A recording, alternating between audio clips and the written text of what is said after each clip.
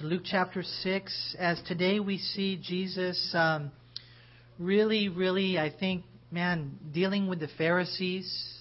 We see this a lot as we go through the Gospels.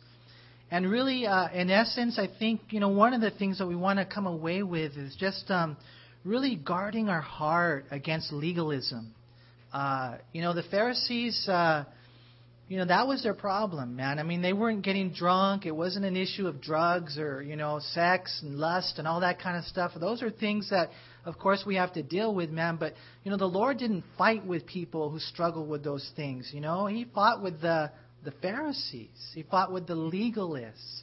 And that's why it's important for us to go through this. And basically, this is what I see, man. I see the Lord just wanting us to have a heart that is right. That we got to love the Lord, and in that love for others, there's the correcting love, but there's also that comforting love. There's the grace and the holiness. There's the beautiful balance that God gives to us. It's not just rules and regulations. It's not just a religion. It really is a relationship with God, to which these religious leaders, man, they just totally miss the point. And one day you're going to stand before God. One day I'm going to stand before God, and God doesn't look at the outward appearance. God looks at the heart. And that's why the heart has to be right, you guys. We can't just go through the habits. We can't just do the Christianese stuff that looks good on the outside. It's got to be real. And that's why it's so cool to come to this section and really, God just rocks our world, I think. He just really brings us back to what it's all about. The heart of the matter is the matter of the heart. It's not about law, it's about love. And having that heart that Christ has. Because look what we read here in verse 1. It says, "Now it happened on the second Sabbath after the first, that he went through the grain fields, and his disciples plucked the heads of grain and ate them, rubbing them in their hands. So some of the Pharisees said to them, 'Why are you doing what is not lawful to do on the Sabbath?' But Jesus answering them said, 'Have you not even read this, what David did when he was hungry, he and those who were with him, how he went into the house of God and took and ate the showbread and also gave some to those with him, which is not lawful for any but the priest to eat?' And he said to them, 'The Son of Man is also Lord of the Sabbath.'" Now, to get a big picture here, or to get the full picture, you would have to read Matthew 12, 1 through 14, Mark 2, beginning in verse 23 and forward. And what you find is that Matthew tells us that the disciples were hungry. They were hungry. And we haven't been there for a long time. I don't think most of us get hungry too often. But, when they were engaged in ministry, things got so busy, according to the Gospels, that sometimes they didn't have time to eat. And so, they were hungry. And so what ends up happening is they go through the grain fields, they pick some grain, and they just kind of rub them, that the chaff fall, and then they eat the wheat. That was the only grain there in the New Testament. And what we find is that they were satisfying their appetite. Now, in looking at this, one might wonder, well, is that okay to do? I mean, can I grab my neighbor's orange or avocados? Is this a cool thing to do, And we know in the Jewish culture it was. Deuteronomy 23, verse 24 and 25 says it was okay to eat from your neighbor's field. You just couldn't get a container and you couldn't use a sickle. But other than that, if you're hungry, just like this, man, you don't have a lot of money, whatever it is, you can go through and, I don't know, kind of like Sam's, you get your little samples, man, and just kind of help yourself through the day type of thing, And so, that was that issue. But the other issue is this issue that the Pharisees bringing up, and there in verse 2, "Why are you doing what is not lawful to do on the Sabbath?" See, and that was the issue. And here's the Pharisees, and Jesus is going to fight with the Pharisees. And he has a problem with them because they're so caught up, they're so mesmerized in their real nitpicking and rules and regulations. And what does he say? He says, man, in verse 3, "Have you not even read this, what David did when he was hungry? He and those who were with him, how he went into the house of God, he took and ate the showbread, and he even gave some to his friends." according to the Bible, and this is clearer than what they're saying. I mean, it was clear in the Old Testament. It was clear. Only the priest could eat the showbread. That was the bread of presence. That was there in the holy place there, not in the most holy place, but they would have the 12 loaves, symbolic of the 12 tribes of Israel. And according to the Scriptures, very clearly it said that only the priest could eat it. Only the priest, and only in a holy place. And so what happened in the Old Testament was even a clearer violation when David ate it than these guys right here who are splitting hairs over whether or not having a little bit of grain, fiber, real good for these fellows, man, was a sin or not. Well, the Pharisees, they were bad, man. There were 6,000 of them, according to Josephus. And they were really looked up to, man. And if you were to look at the Pharisees back in those days, you would think they were so right on. You would think they were so, right in God's sight. That man, they were just perfect, man. But they were so way off. Why? Because they were caught up in things like this, rules and regulations, not relationship. They were caught up in law and not love. You see, the Pharisees had forgotten the mercy, and they had immersed themselves in rules and regulations. It's kind of interesting to see right here that they were doing what? They were watching Jesus and His disciples as they passed through the fields. They were spying on them. And that's how some Christians are, man. They break out their biblical binoculars and they start looking at everybody, man. That's what the Pharisees were doing. They were spying now on Jesus, on every act. It was to be scrutinized by critical and hostile eyes. And so they say, hey, what you're doing is not lawful to do on the Sabbath day. And they thrashed the truth and they elevated their traditions. In their attempt to bring practical application to the Bible, they went too far. And that's where we need to be really careful. We read the Bible and, it says to keep the Sabbath holy. And I know in my heart, when I'm reading the Bible, I always want to connect the dots. I always want to say, well, what does this mean in my life, Lord? How do I bring practical application to this? We got to do that with the Bible, but we got to be so careful as well because there's a principle, as far as keeping the Sabbath holy, remembering it. But then how does that work out in your life? How does that work out in my life? I mean, does it really mean that, rubbing some grain together would make you a sinner? And I don't know, man. I don't think so. But maybe for them it would, but not for me, especially when I'm hungry, But the bottom line is they had elevated that to, boom, the commandments of God. And that wasn't. And that's where we need to be so careful. One of the interesting things about this is that the Pharisees, they came to them, they came to the disciples. And, again, have you ever seen the movies with the robes and the big hats and the intimidation of the Pharisees, They probably didn't say anything. They're fishermen. They're not going to say anything. These are the Pharisees. We're not going to say anything. But Jesus was willing to say something, huh? Jesus defended them. Jesus spoke on their behalf. And that's why we need to be so careful, man.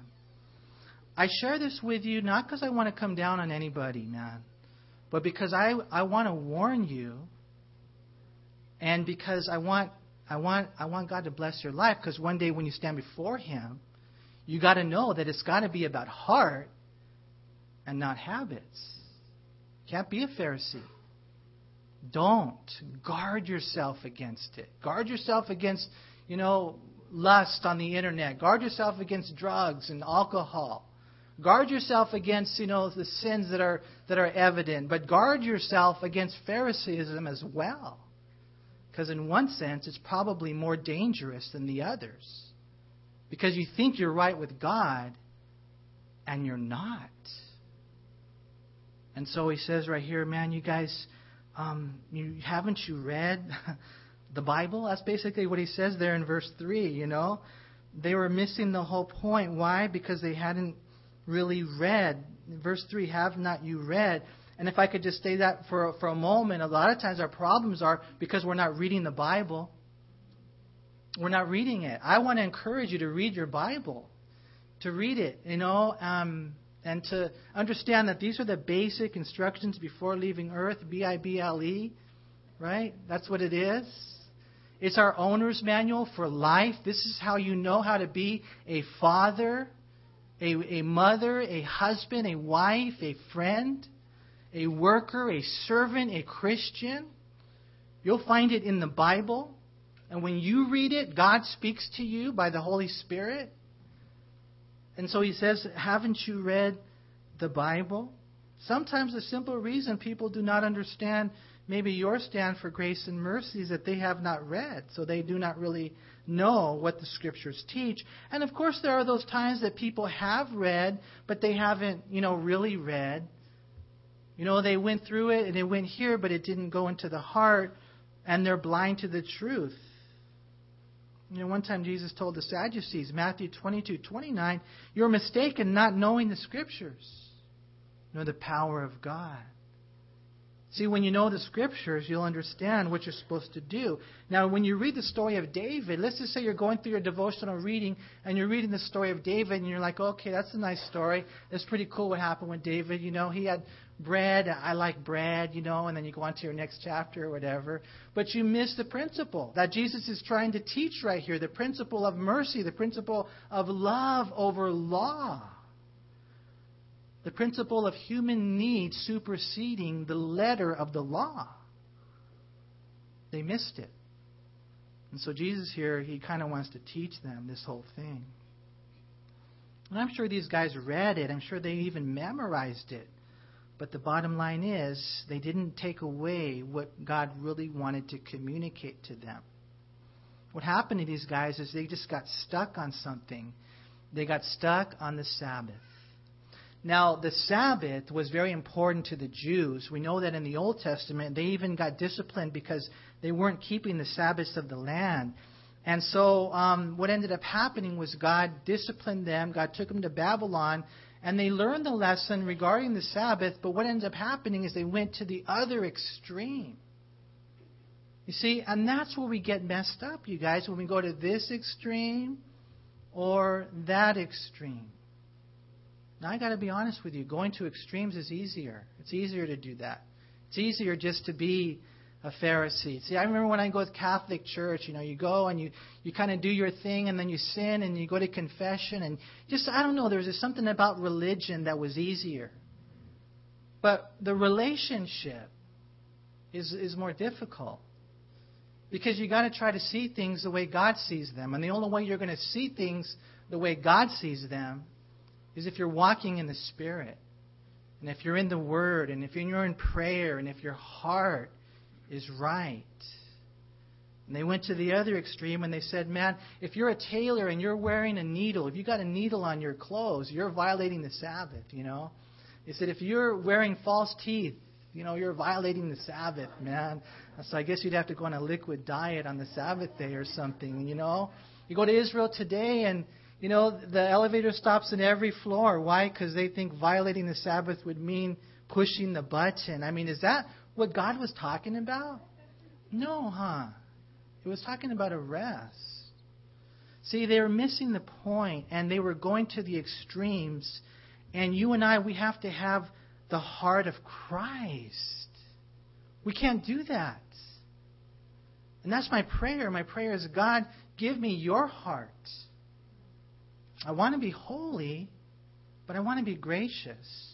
I want to love the people, but not just correcting love, also a comforting love. I want to be like you, Lord. See, the Pharisees, they weren't like that. And we got to be so careful, in life, man. I mean, if I could just ask you this question, what's more important to your spouse or your child or your friends or your coworkers? What do you think is more important? Your law of church attendance or your love? Maybe you hear a spiritual voice inside of you one day, and it says, you know what, your son's hurting. Your wife is hungry. And I know you don't do this very often, but today, let's just say the Lord says, you need to spend time with them And rather than going to church this Sunday morning, what I want you to do is I want you to spend some good quality time with your son or your wife or your daughter or your friend or your spouse. And you miss church on Sunday morning. Is that legal? I mean, and I don't want to encourage that, to you by any means. I think that church attendance is very important, and I think personally I need to be here at least once a week and be plugged into a home church and fellowship and get fed faithfully. But then there's those times, though, when the Holy Spirit speaks to us, right? And on that Sabbath day, so to speak, you grab that grub, you miss the message, in order to do what? In order to help a hungry person. We'll see later a hurting person, a handicapped person. You see, God can do that. And I know we're not dealing specifically with that, but the principle and the point is that human need supersedes the letter of the law. People are more important than our own personal parameters and rules and regulations.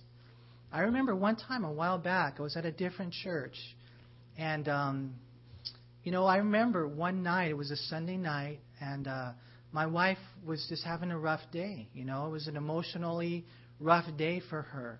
And so I didn't go that Sunday night. And I was always there, but that Sunday night I didn't go because I really believed that the Lord wanted me to spend time with my wife, right?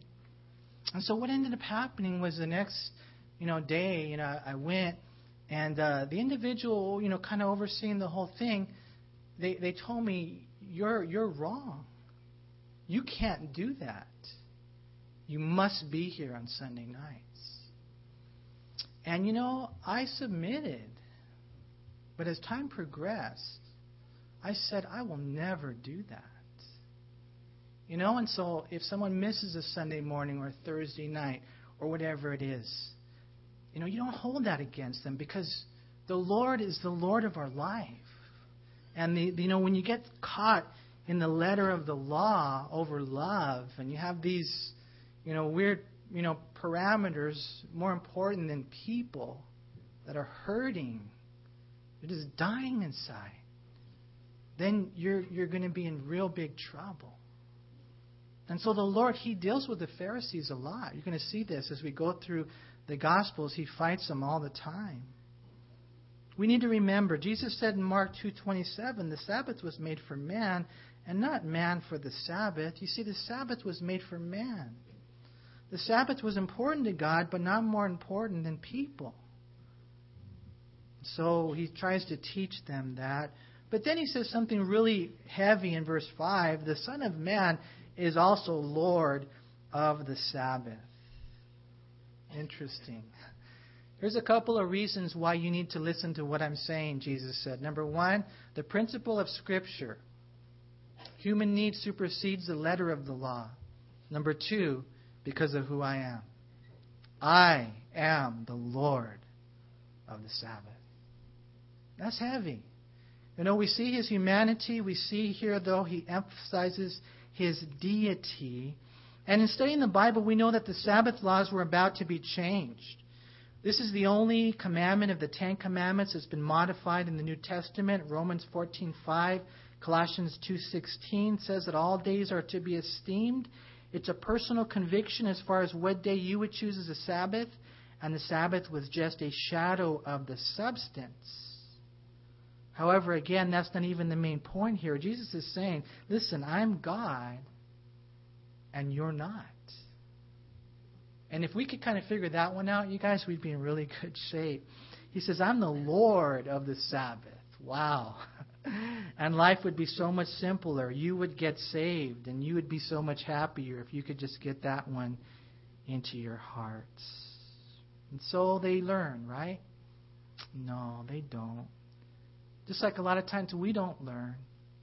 We heard the message, but you go on and you're the same way. Look at verse 6. It says, Now it happened on another Sabbath also that he entered that synagogue and taught. And a man was there whose right hand was withered. So the scribes and Pharisees watched him closely, whether he would heal on the Sabbath, that they might find an accusation against him.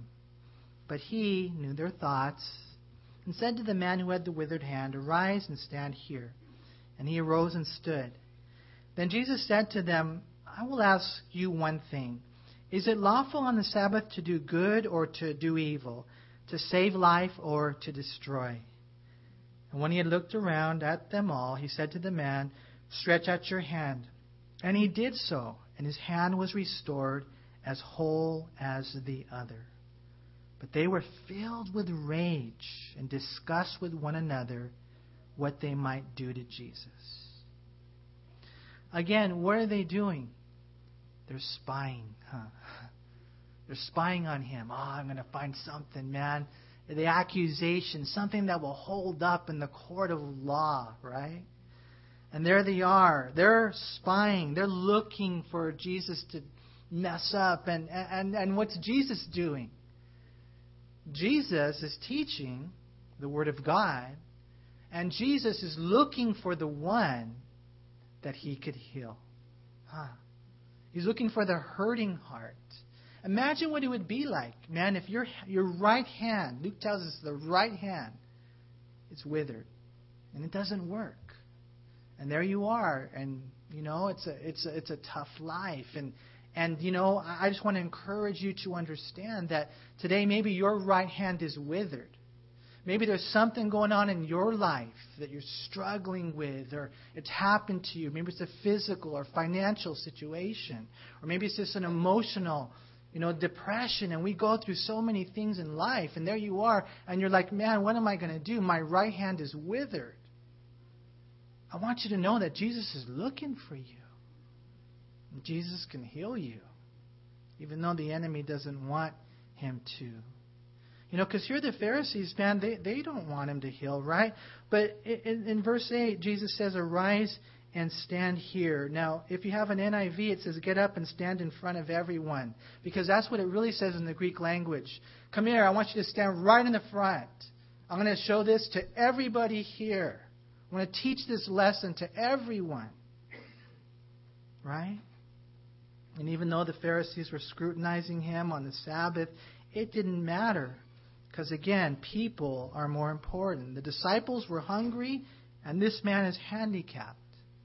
And so Jesus brings him into the middle in front of everyone.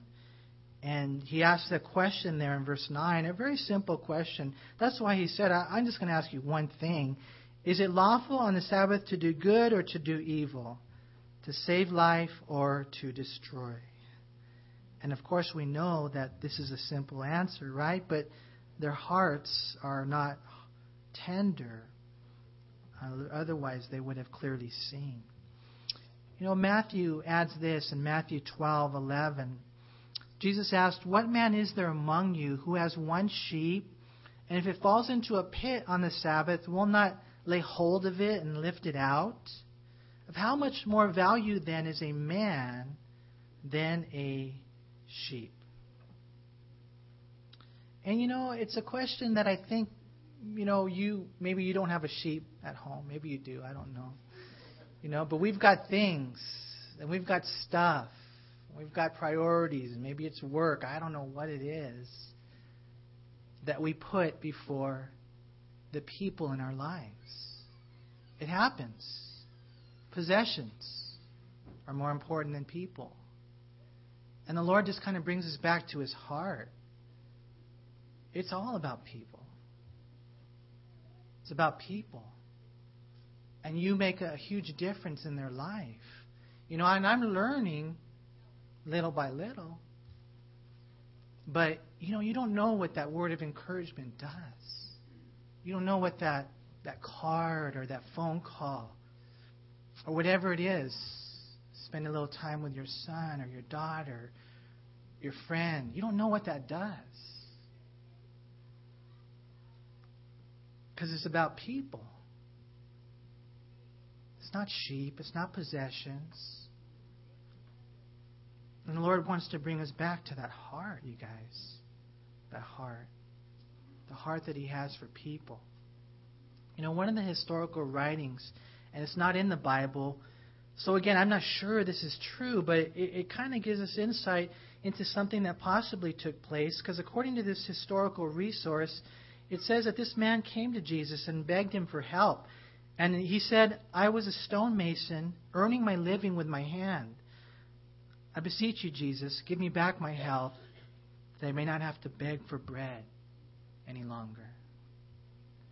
And again, I don't know if that's true or not, but I will say this, that a lot of times we're making judgments on people, and we don't know the whole story. We don't know what their life has been like.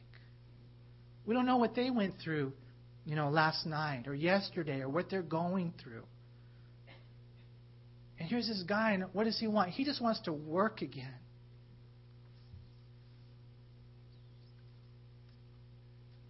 He wants to work.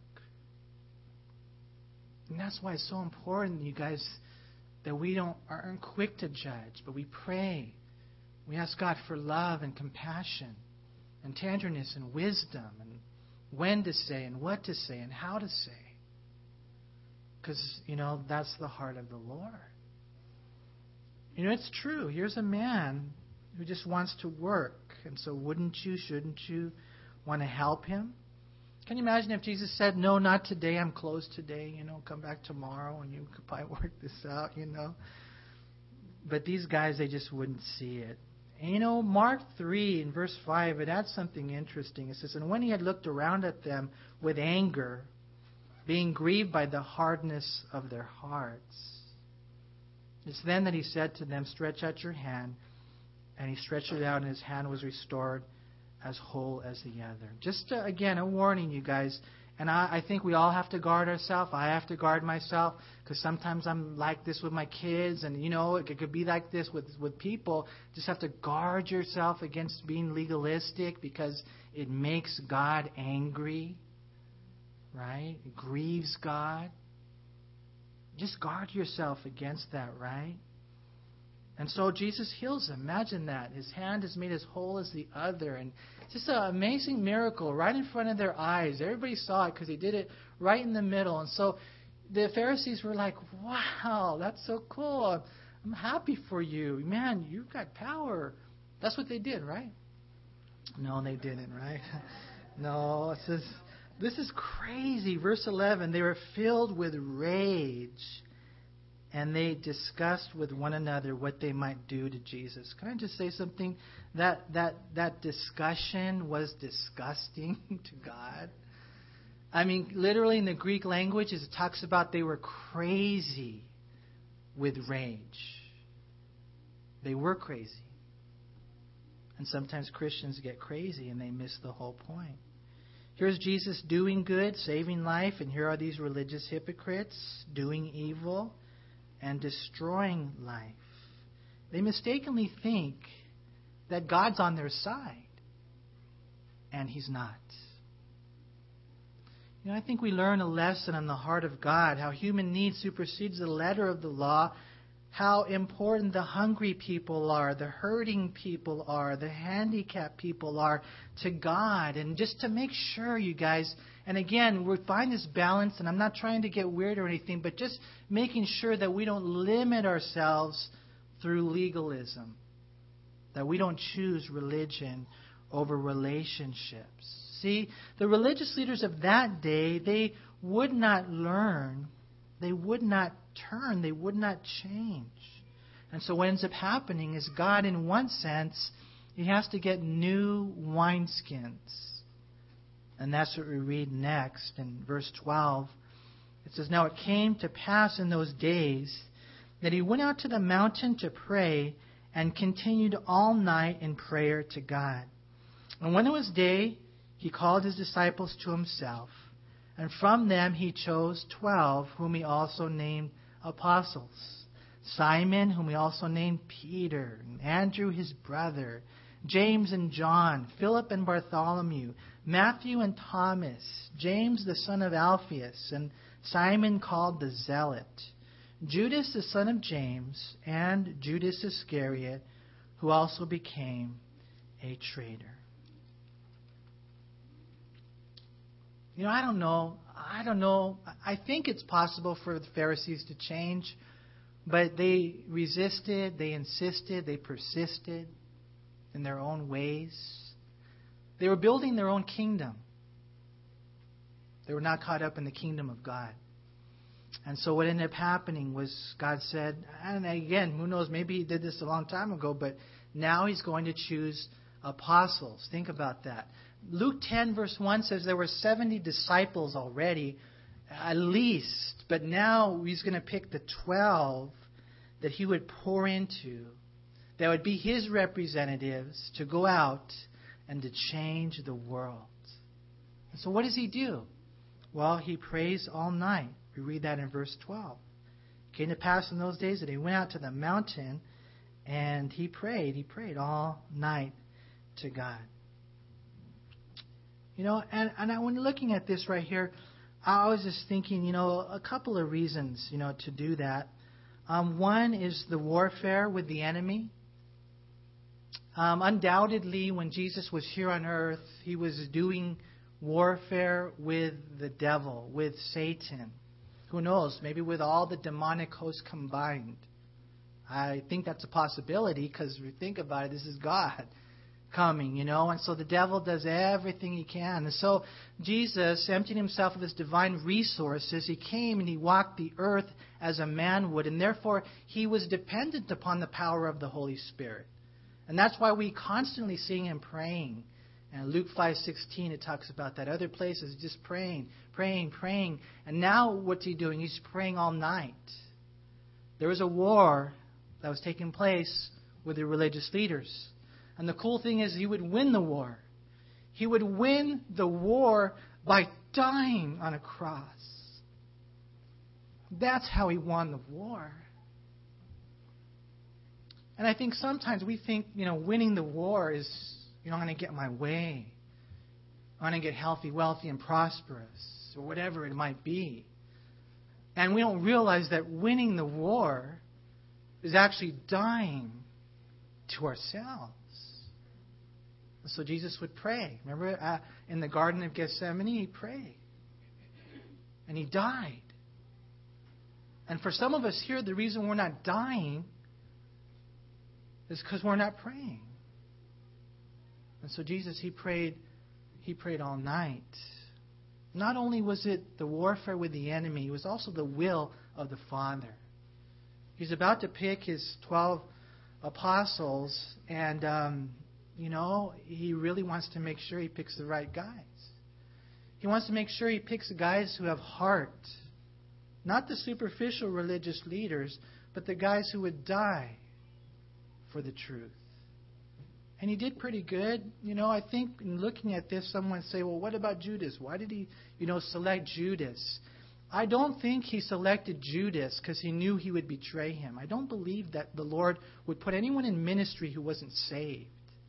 I think at that time, Judas had the heart that was dynamite. But he turned. But you got to pick the right people. People who are teachable. People who the Lord could pour into. Not people who have it all figured out. They learned it somewhere else. You know, He picked the right people that would end up dying. And we know that 11 of the 12 disciples, apostles right here, did die. John was put into oil. They were willing to go the distance. You know, and there's a time to be a disciple, a learner, a pupil. There's that part of our life, but there's also that part of our life in that we would be apostles, man. One who was sent out, an ambassador, a representative of Jesus Christ. He prayed all night, you know, for these things. I think another reason He prayed all night, I'll bet you almost anything. He just loved being with His Father. Don't you think? Probably out of the three, that was probably the strongest one, huh? I mean, He just loved being with His Father. Spending time with Him. You know, when I read about him praying all night, I think, man, you know, it's kind of a difficult thing to do, you know, to stay up all night. I tried that last night. I lasted until about 3:30 in the morning, and then I went to bed, and then I woke up and I felt like I got hit by a truck, man. And, you know, to stay up all night. Even now, I'm getting older, to be honest with you, so pray for me, man. I was over some friend's house the other night, and I started falling asleep, man. That's not good, huh? It was probably about 10 o'clock. And so what I ended up doing was I ended up, my son said, hey, let's play Scrabble. And so we played Bible Scrabble. You guys got to play Bible Scrabble. It's just your regular Scrabble game, but you could only use words that are in the Bible. And so it was really cool. We had a great time, We're like wondering, is this word in the Bible? And you look it up on your phone and stuff like that. And you're quoting verses. It was just an awesome night. And you know what, man? Once we started doing that, I was awake. And before you know it, it's like 12:30 in the morning. And I tell my friend, I'm sorry I'm still here, but, we're having fun, Because when you're doing something that obviously you enjoy doing, you stay awake. And there's certain things that kind of keep us awake. I don't know, maybe for you it's sunflower seeds or whatever it is. I know for me that works. For Jesus, it was prayer. That's heavy.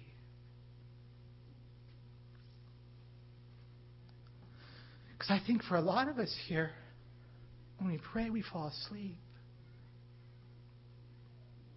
It's so heavy. And you're there, you're praying, and, you're on your pillow, you're going to fall asleep, man. You need to get on your knees and pray. You need to go walk out in the garage. Get out in the cold. Get out in the cold and pray. You won't freeze. Stay awake. Tozer used to pray in the snow, 4 o'clock in the morning. But Jesus prayed all night. We see the amazing prayer life of Christ. And he picks these disciples, man, these guys right here. 7 of them are probably fishermen. And in looking at this, we'll close with this. A few things about these disciples and this whole apostleship that comes to heart. Number 1 is proximity.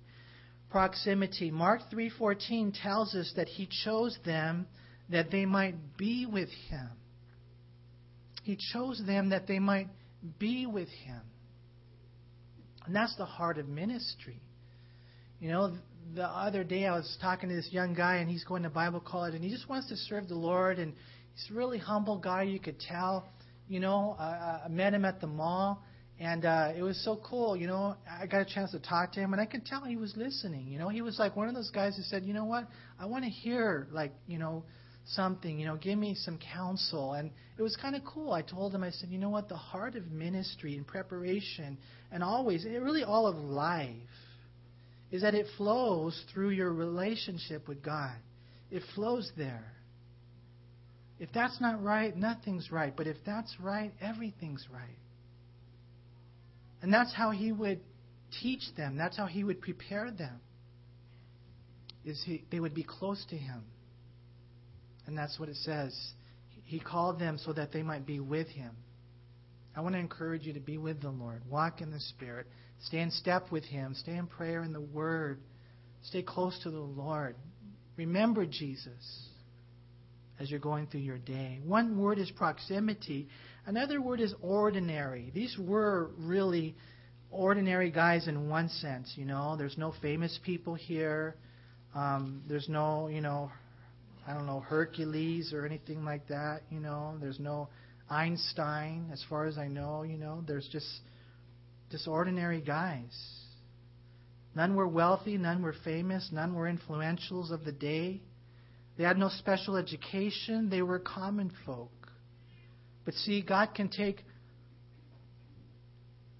ordinary men and make them extraordinary, right? God can do that. Because I have a feeling there's a lot of us here, we just, we know that we're ordinary. We're just, average in one sense. And then in one sense, when we come to the Lord, we're not, right? And so we see the proximity. We see the fact that there were ordinary guys, that God can do a work in any person, through any person. But then we also see the diversity of these guys, huh? They're just all from different places. And he puts them together, this motley crew, so to speak. He puts them together to do a wonderful work and eventually turn the world upside down through 12 guys. It's amazing.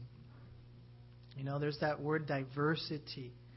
And there's a strange mixture in this, to take, like, for example, Matthew, a tax collector, who was therefore considered a traitor and a renegade, And then there's Simon the Zealot, right? And the Zealots were fanatical nationalists who were sworn to assassinate every traitor or Roman that they could. And so in looking at the list right here, it's a miracle. It's a miracle of the power of Jesus Christ that he could take guys that are so different and even those that are antithetical towards each other, and he can bring them together and allow them not only to live at peace and in close company, but to be effective in the work of the ministry. And that's the beautiful thing. I love the diversity, that I've seen in the ministry over the years and even in this church, man. You guys are so different. You're very different. Very, very different, and it's cool. I love that about you. Some of you guys, you're like me, you're kind of squarish or whatever, and others of you here are very cool, man, very cool. And if it wasn't for Christ, I would think, man, you're too cool for me, But you love me, and I love you, and then you've got others over here, and they've got, this background, and man, it's amazing to me. But when we come together, it's amazing what God can do. And in looking at the apostles and seeing the work that the Lord did, it just teaches us so many things, you guys. One thing I learned in the ministry, because there was a time, I think, where you're thinking, man, you got to be like-minded and everybody's got to kind of be the same as you. And there's a like-mindedness in Christ that is appropriate. But I've learned that I don't want everybody to be like me. You've got some that are like John the Baptist, and you've got some over here that are like, Joan the Baptist or whatever. You've got different types of people, man. You've got just a lot of different people. And you know what? You learn to appreciate that. I learned that over the years. And God, He teaches us that as He takes these guys and He just says, hey, come on, I want you to walk with me for the next couple of years, 2.5 years, and watch what I'm going to do in your life. One question in closing, you guys. Which will you be? Will you be the frozen or will you be the chosen? Which one? The frozen are the ones that really get caught up in rules and regulations, and they make them more important than people. People that God loves so much. The frozen, they're not teachable. They already know everything. They're not crying. They enjoy instead spying on people. That's the frozen. But the chosen, on the other hand, they're flexible without compromising. They flex without sinning. They have a heart for the people. And they're willing to learn the deeper lessons. They're longing to learn the deeper lessons of the great love of God in their life, right? You see, Jesus, in looking at this, and I know for me it's not an easy thing to do, there's that balance. Jesus is holy and Jesus is gracious. He is the Son of Man as well as the Lord of the Sabbath. He's human and divine, so we need to follow Him and only Him. Again, rules and regulations, they have their place, but they don't replace relationship with God and people. And so what do we need to do, you guys? Well, we need to go today, and my prayer is that you would let Christ lead you and feed you and seal you and heal you. We need to go and grow, and as a disciple, maybe the day has come for you to be chosen as an apostle. Small a, right? We need to speak of Him. We need to be like Him. Maybe even pray all night so that we can walk in His might and not our own. You see, my prayer today is that we would go out, learn these lessons, man. It's just about this. It's about the heart. One day when I die, it can't be about the accomplishments or, the religious stuff or the habits. It's got to be about the heart. Because that's what God's looking for, right? 1 Samuel 16:7. Don't look at the outward appearance. I've rejected him. Man looks on the outward, but God looks at the heart. And so we pray, Lord, create in me a clean heart, oh God. We pray, even as the psalmist prayed, enlarge my heart. I pray, even as you saw in David a man after your own heart, I pray that we would be men and women after your own heart.